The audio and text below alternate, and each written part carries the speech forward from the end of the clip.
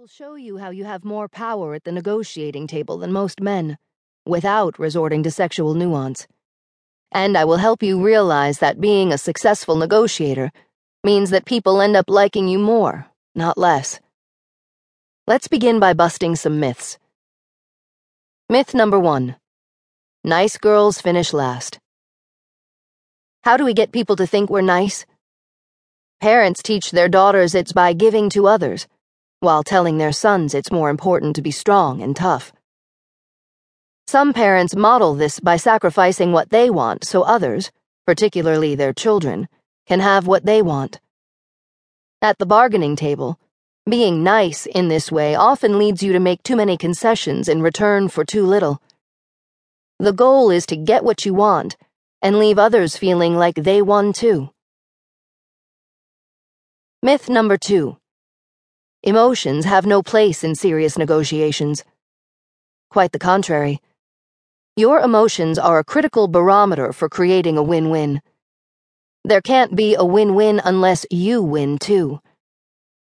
Women fear losing control emotionally and looking weak in the heat of negotiating. But to repress emotion requires tremendous amounts of energy, leaving little for strategic maneuvering. Emotions are energy that needs to be directed. You can't really control what emotions pop up, but you can control how you express them.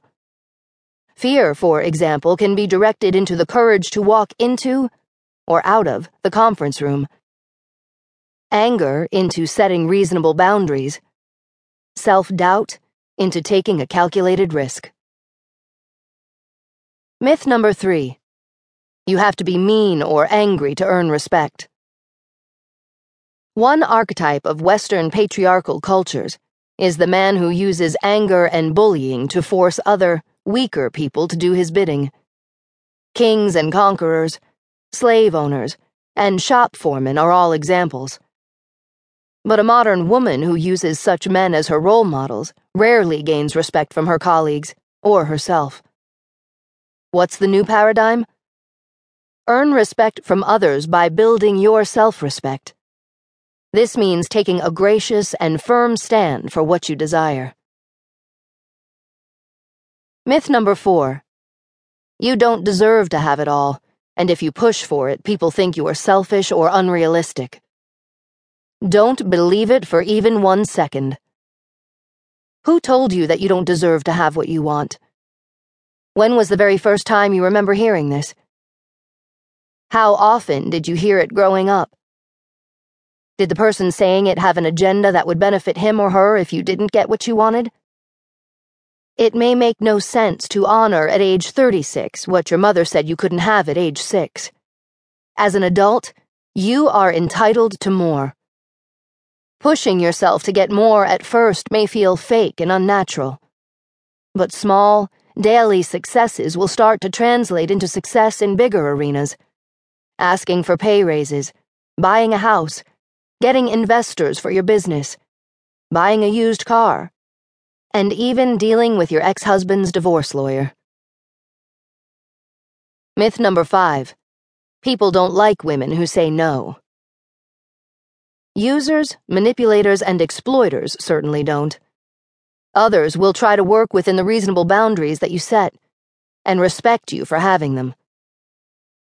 I will teach you some critical skills for dealing with the users in a strong and confident manner, so you walk away from the negotiation liking yourself and feeling little concern if the manipulators and exploiters don't. Myth number 6. Being a powerful woman who wins is okay for movie and TV characters, but in the real world it turns people off. The assumption here is that if a woman wins, colleagues, and sometimes even friends, are intimidated and turned off. Of course, if you always lose to someone, you may become afraid to deal with that person, which also is a turn-off. Instead, I will show you the art of being a powerful woman. Someone who knows how to create win-win situations, without ever compromising your authentic femininity, by which I mean your ability to nurture, cooperate, and collaborate with respect for others and for yourself. You will draw